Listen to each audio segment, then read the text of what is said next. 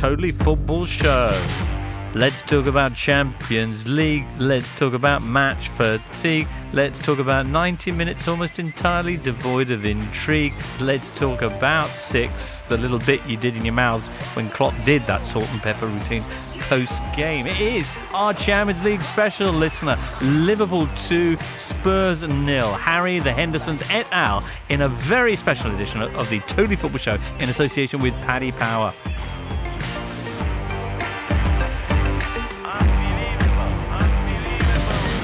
Hooray! Hello, listener.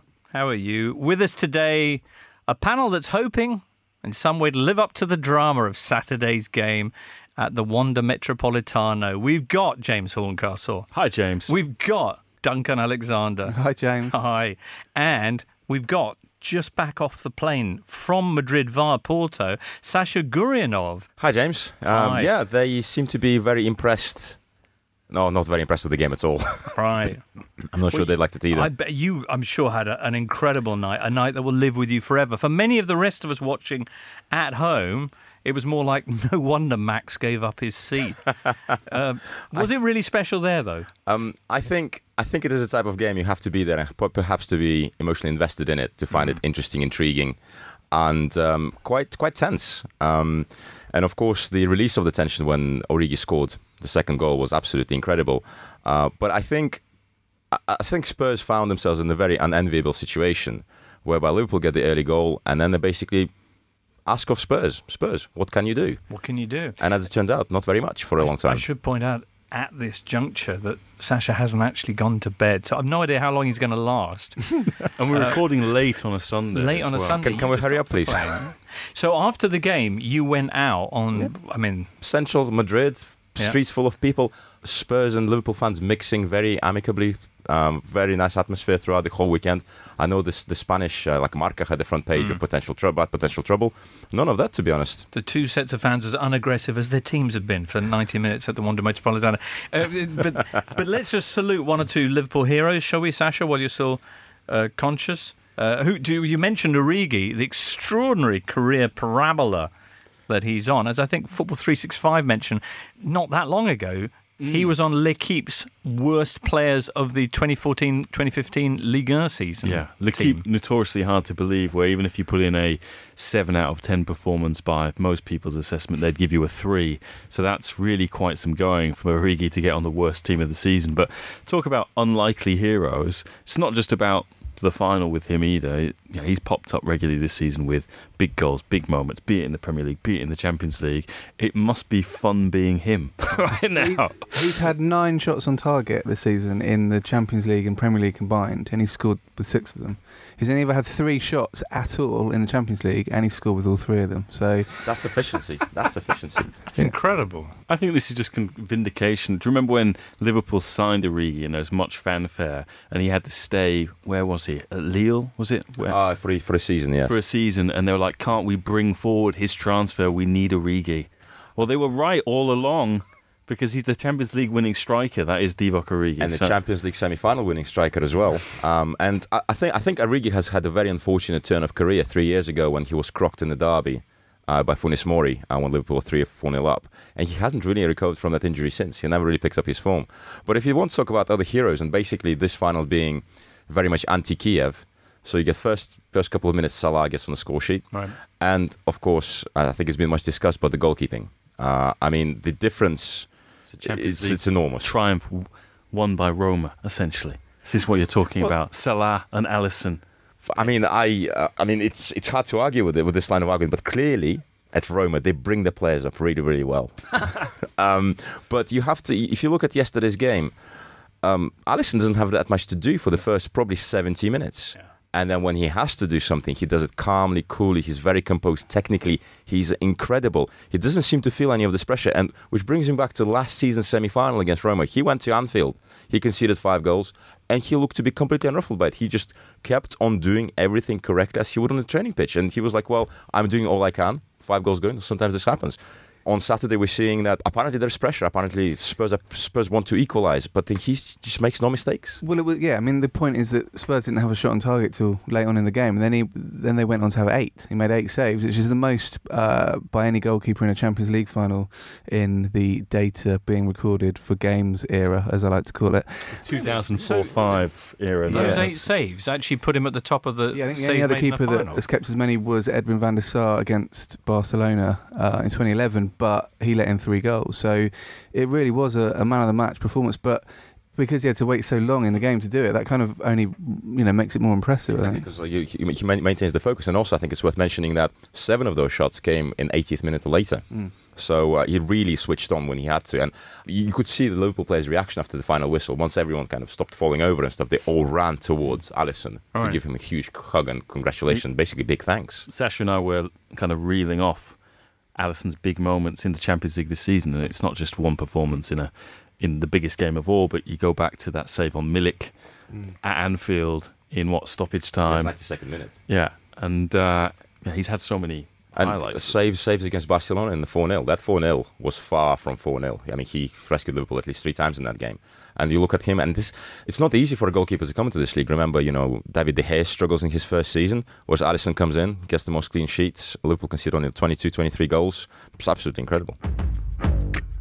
You're listening to the Totally Football Show in association with Paddy Power.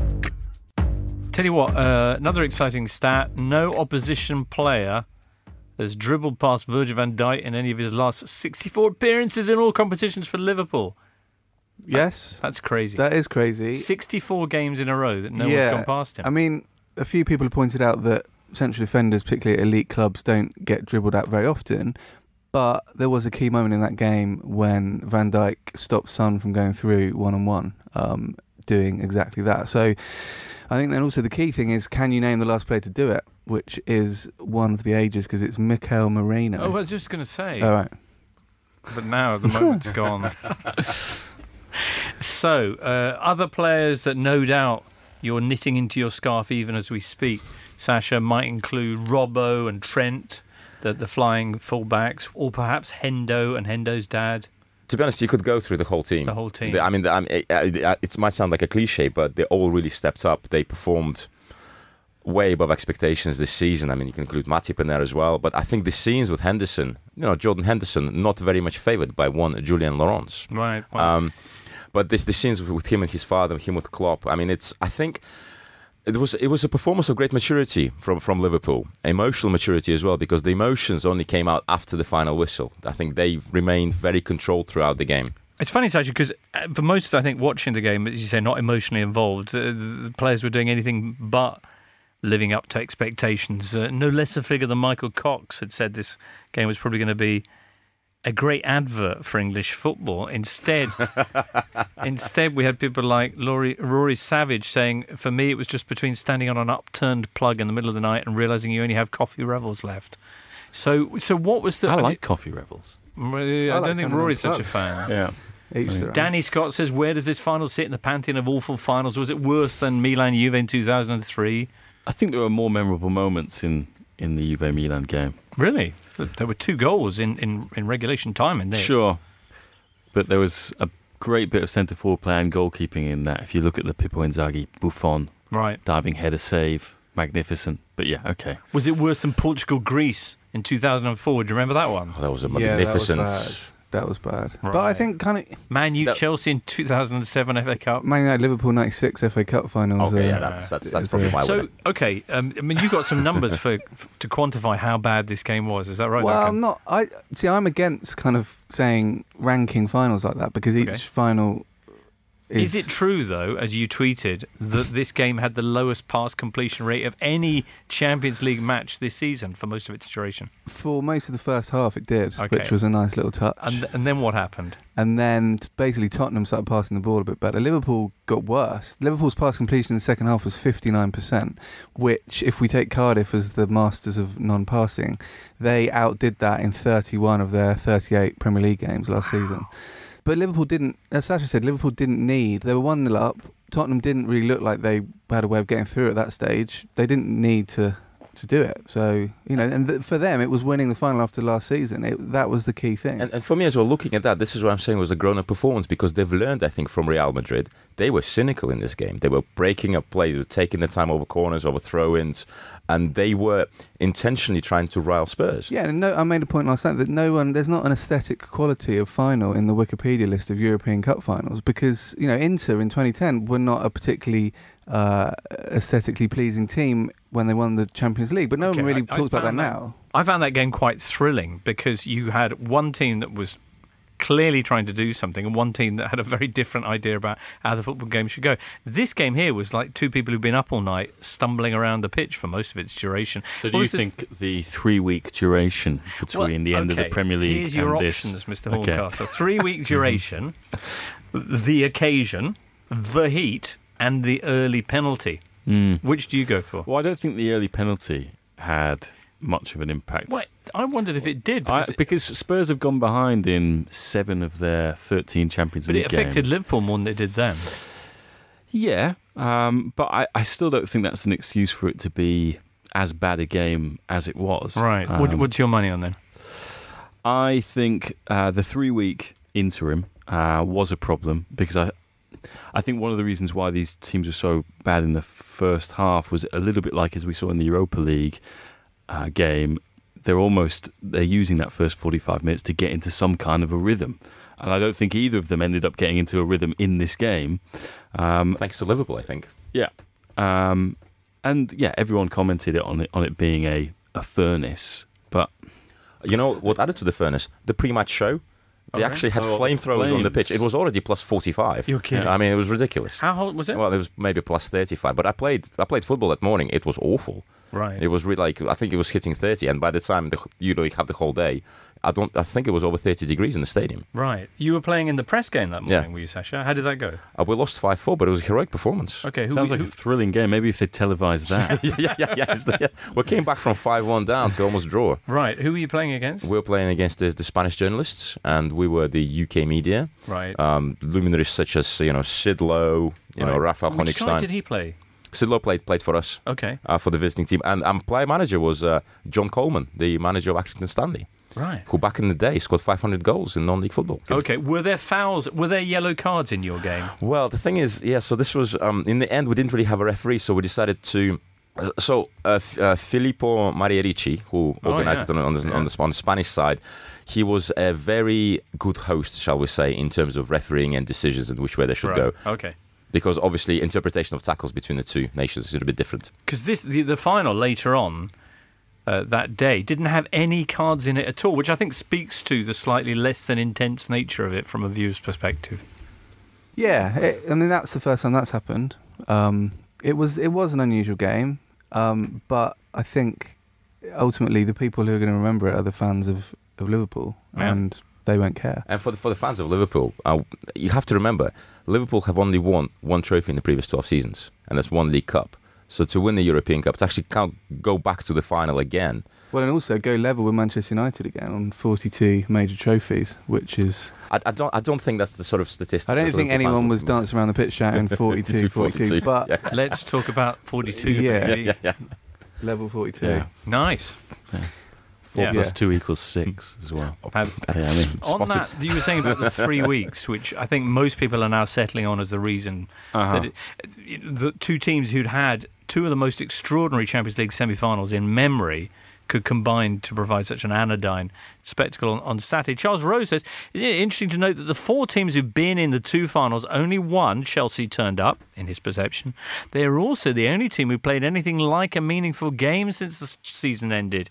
You remember that friendly? Lost his cheek injury. That one. Yeah. Yeah. But it's an interesting point, actually, that they did at least have a proper run-out, whereas everybody else seemed to have forgotten what football was. They did, but it was quite soon after the Premier League ended, wasn't it? So I did think about it and then sort of semi-dismissed But I also do think that Liverpool dictated how the game was going to be played on Saturday, and they made it ugly. But they dictated that Spurs should have loads of possession and every opportunity to try and fashion a shot, except for their own incompetence in doing so. Well, no, but Spurs did not really create anything. But that was vaguely Spurs. threatening. That wasn't Liverpool. No, Spurs weren't controlled by Liverpool at all. Had they been sharper... What Liverpool pressed them back when they wanted. They dropped back, inviting Spurs on. There was a number of occasions when Spurs had the ball in central midfield that passed it around, and Liverpool would just wait for Spurs to pass it out eventually. They could not really find anything incisive in the first half. It was quite interesting, actually. They had to put on the highlights of the first half on the big screens.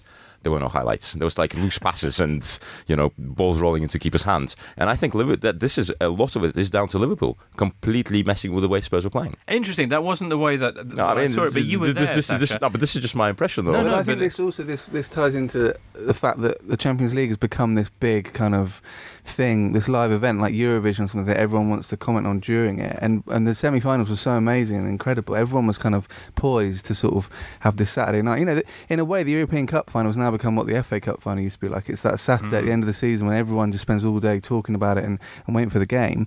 And then it wasn't the best game, but I think people did overreact a little bit. It wasn't that bad. I think it was performance art to show why we don't want the Premier League. We want a European Super League, because if we just have these English clubs playing against each other all the time, it's just boring. Nobody wants that. We need games like Spurs, Ajax, Liverpool, Barcelona. I must admit, that's what I was wondering. If you're Ajax watching this game, what are you thinking? And then what I was thinking was how different this game would have been with Ajax playing Liverpool or with Spurs playing Barcelona, and kind of felt like a little bit more exciting. But that's probably a churlish thing to say at this point, because it's brilliant for Spurs that they got there.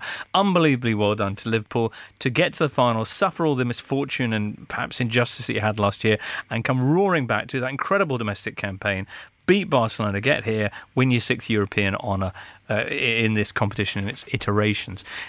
What Liverpool did last year in terms of getting beaten in the big game, making the changes that had been shown to be necessary and coming back.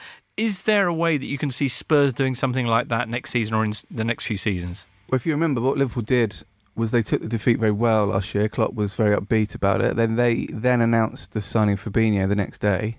Tottenham announcing a signing would be staggering and impressive. So they could do, but I think if you look back, Liverpool's reaction to what happened was, they didn't sort of wallow in the misery. They just got on with the next season. Compared to 2014, it was so different. Exactly. So Spurs could do that, but I suspect not. Yeah, I don't think Spurs are going to change how they're run. I think we're going to have a fairly...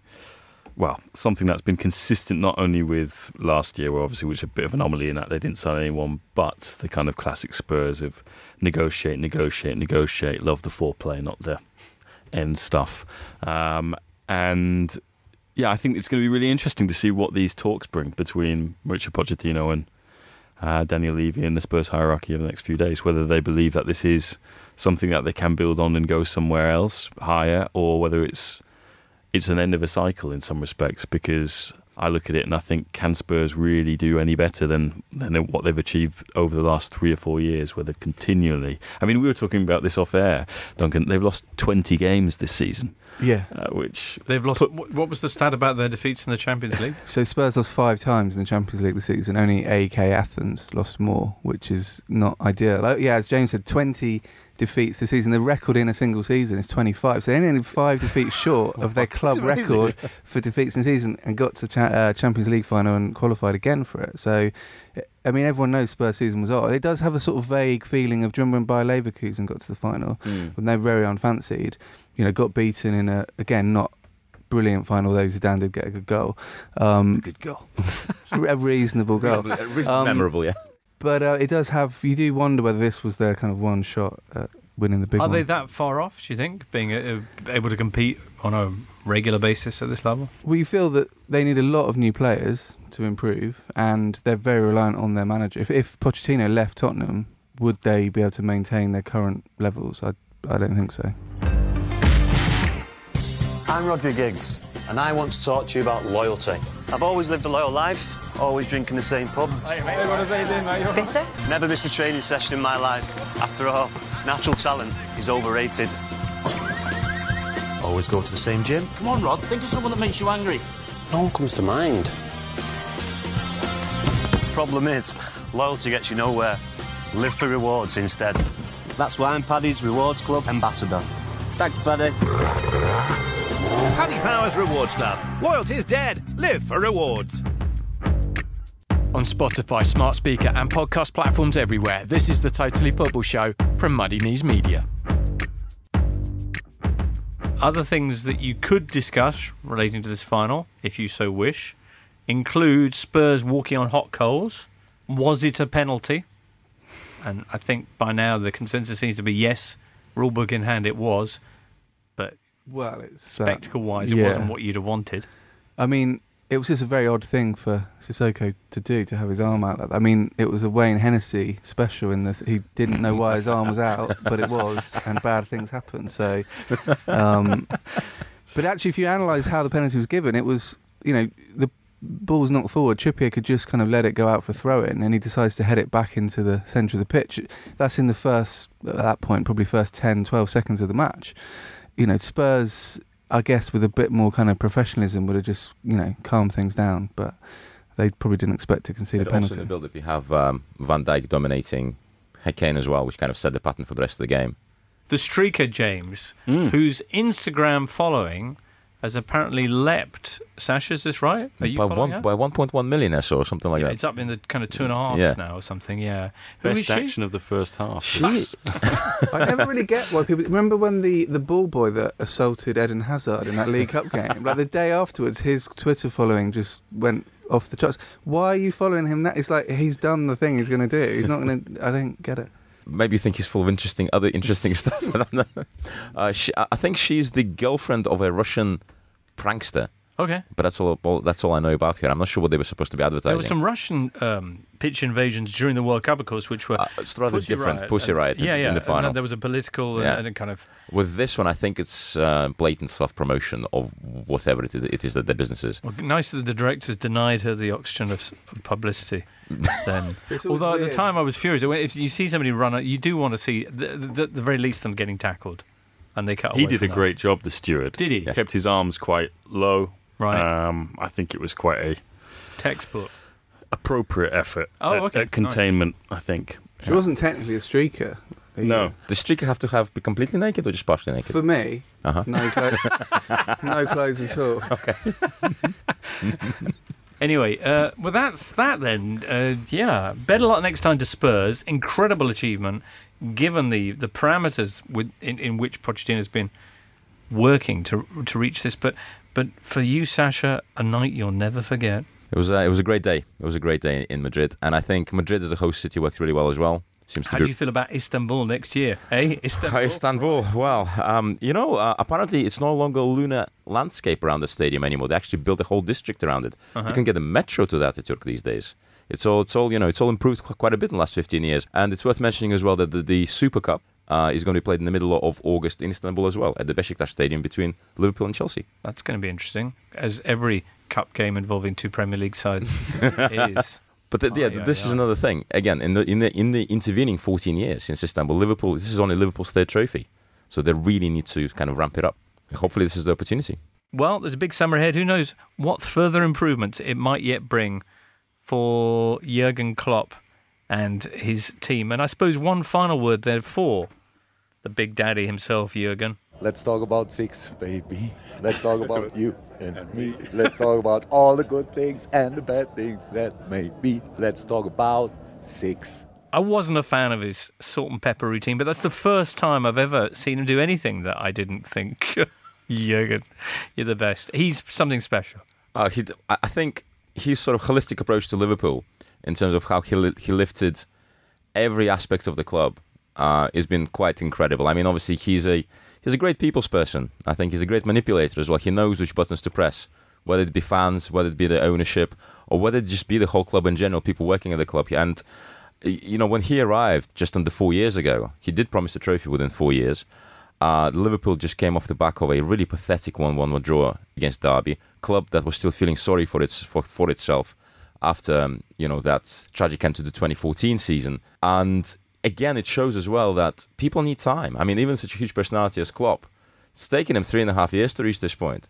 And you think, this time last year, Liverpool came back off the back of another disaster.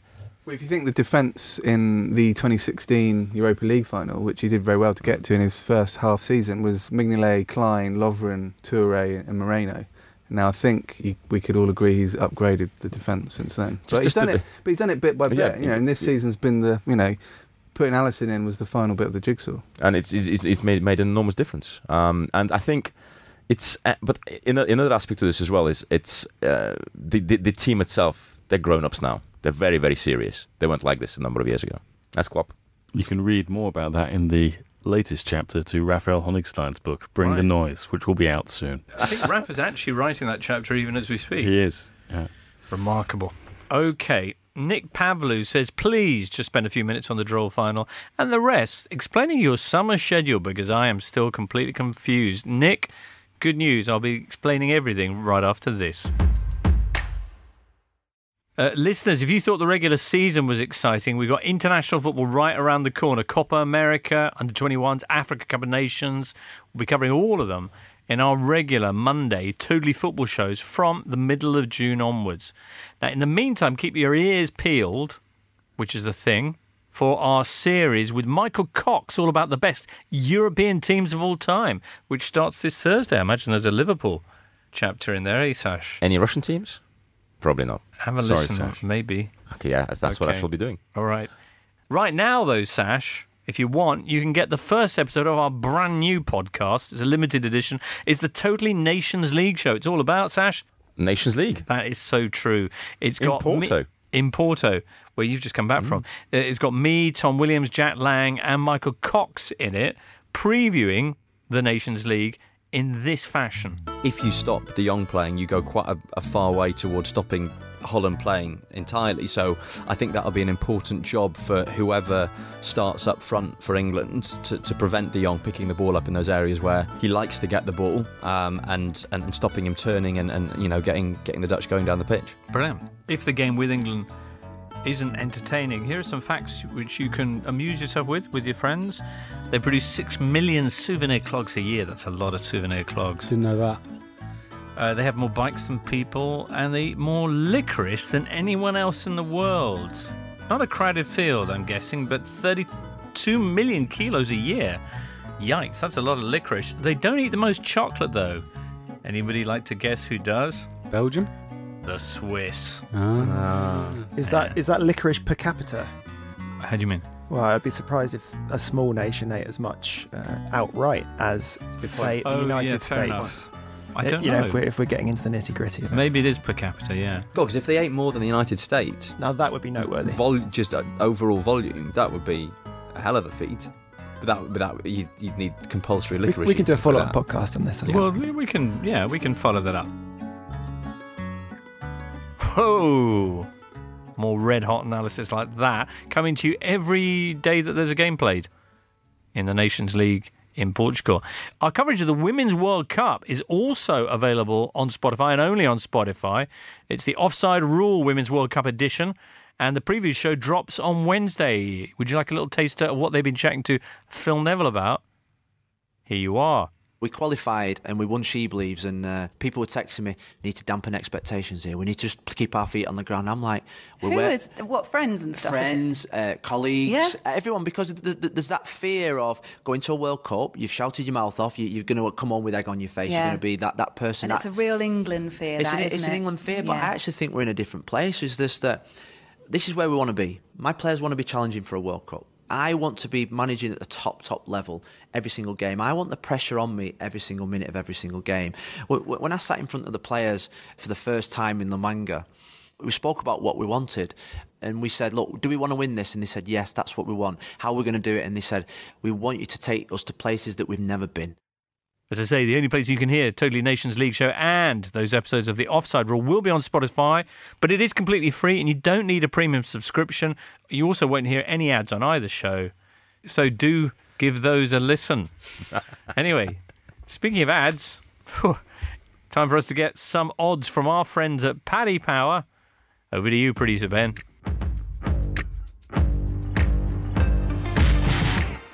Hello, listeners. For the 82nd time this season, I'm going to say thank you very much, Jimbo. It's time to speak to Lee Price from Paddy Power. Lee, let's move on from the Champions League and the domestic season. The Nations League is coming up. Give us the odds, please, for who's going to win this. Yeah, it's coming home part one. England are the favourites for this. seriously. The Three Lions are 13-8 ahead of Portugal, who are 15-8. Holland, though, looking incredible value at 3-1. Surely we haven't forgotten about that Ajax one already, while Switzerland are effectively written off at 6-1 in a 4-team tournament. Ouch. Also coming up, our Women's World Cup shows by the Offside Rule gang. What's going to happen here in France? It could be coming home, part 2. England are amongst the favourites here, but they're not the outright. In fact, there is no outright favourite. We can't split hosts France and reigning champions USA, who are both 10-3. The Germans are 5-1, and then it's Phil Neville's Lionesses at 6-1. And finally, Lee, an ACCA on domestic football. City, Juventus, PSG, Bayern Munich and Barcelona all retaining their titles for what will be a third year in a row. Yeah, as you've probably identified, they're all odds on, those teams. City, one of the value picks at 8-13. The best value is Barcelona, though, at 5-6. The worst value, as you would have guessed, is PSG. They're 1-7 to retain the French league, and even that's generous. Juve and Bayern both 2-5. Stick those all together in a massive Europe-wide ACCA, and it's 5-1. It feels crazy saying all that after a season where it's been so unpredictable, but yes, we think every team of those leagues will retain their title. Join with me, listener, as I tell you that you can find out these odds and more at paddypower.com. All prices are accurate at the time of recording. 18 plus only, begambleaware.org. And when the fun stops... Stop. Thank you, Sash. Boy, you must be tired right now. No, I'm buzzing with excitement still. High on life. Exactly. Lucky chap. Yeah. What a thing. Tell you what, though, James. Yeah. Was something that excited me earlier in May. Oh, right. The ice hockey. The ice hockey. I thought it was magnificent. I really enjoyed the breadth of guests, the amount of work that went into it, like up to 6 games a day. That's incredible. Oh, for the podcast. For the podcast, yeah. I mean, hockey itself was exciting too, which I think helped as well. Is there going to be a repeat next year in Switzerland? I would hope so. I mean, the GB have stayed up. Yeah. There were so many great stories, and the hockey was amazing. And a couple of games, I mean, of the games that I saw, 2 were absolutely extraordinary. One in which your compatriots, Russia, came into the second period a goal down against Sweden, and then just went no, and scored goal after goal after goal. And when they finished, they were 6-1 up, and the Swedes were just staring at the big stadium Videotron going, what just happened to us? And then that same Russian team, the next game, came up against a Finland side who had no NHL players whatsoever, no hope of doing anything, and they got groped. But the Finns groped everybody. The Finns groped everybody, it's true. I think it's one of the most amazing. Finns, yeah. Groke's going to grope. Yeah, it's amazing story. Tuve Jansson referenced that, as Sash will know. Tuve Jansson, is she Moomin Trolls? Moomin Trolls. Yeah, big back in the USSR, you know. Right, yeah. So anyway, and congratulations to Finnish listeners, because it was an extraordinary performance again in the final then when you beat Canada.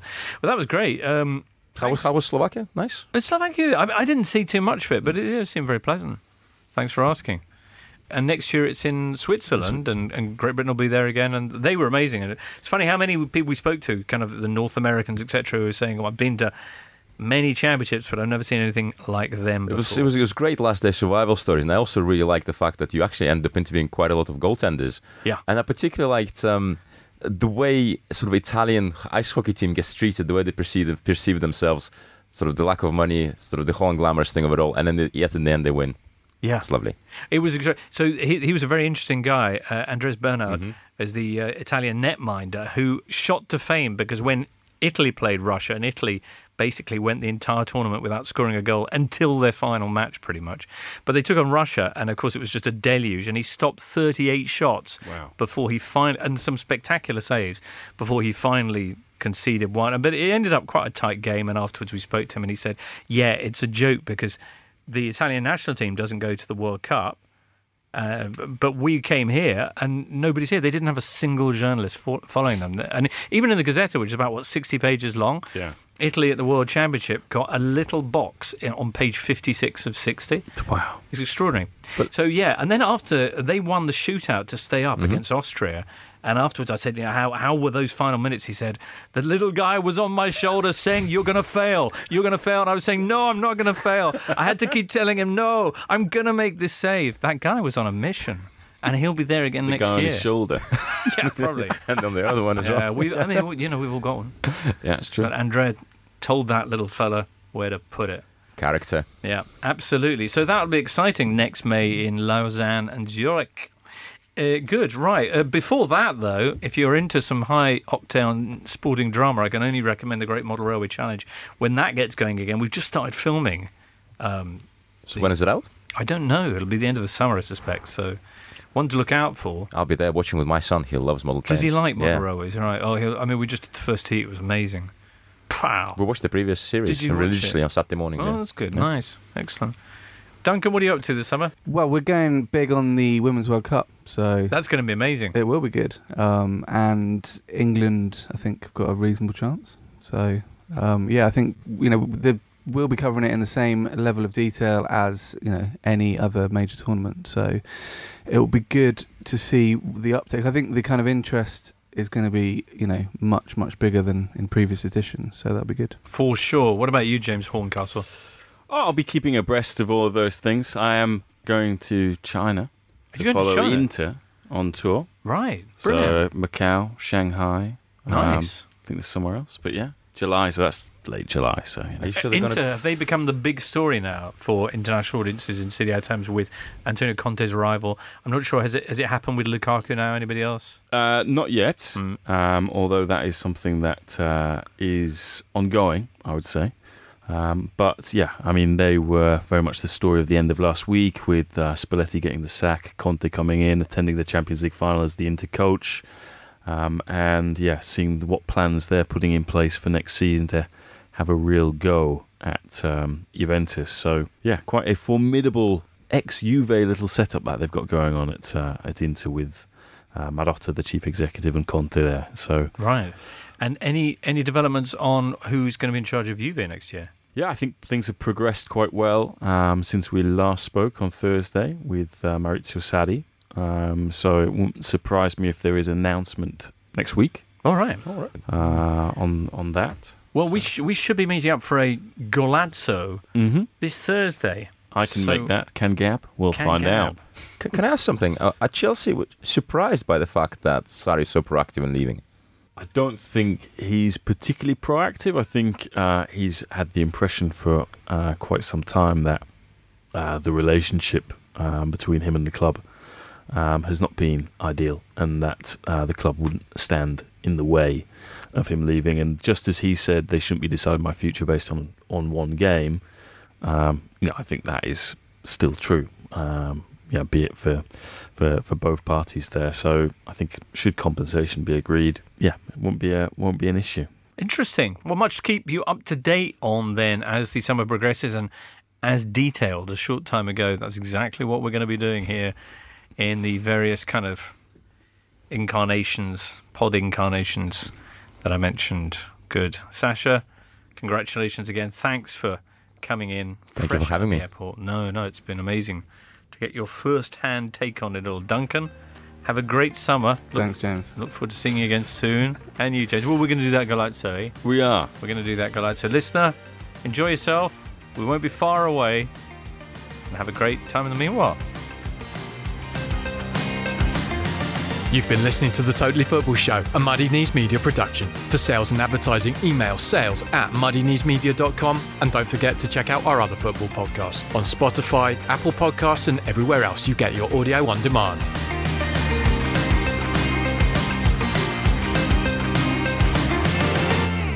Supporting your team can be a beautiful thing, but then come the injuries, the goal droughts, and the downright disastrous defeats. That's a little bit like life, really, and here at the Totally Football Show, we believe we should all support each other the way we support our team, through the good days and the bad. And that's why we're continuing to work with CALM, the Campaign Against Living Miserably, a charity dedicated to preventing male suicide. On average, 12 men take their own life every day in the UK, so that's your starting 11 and your manager every single day.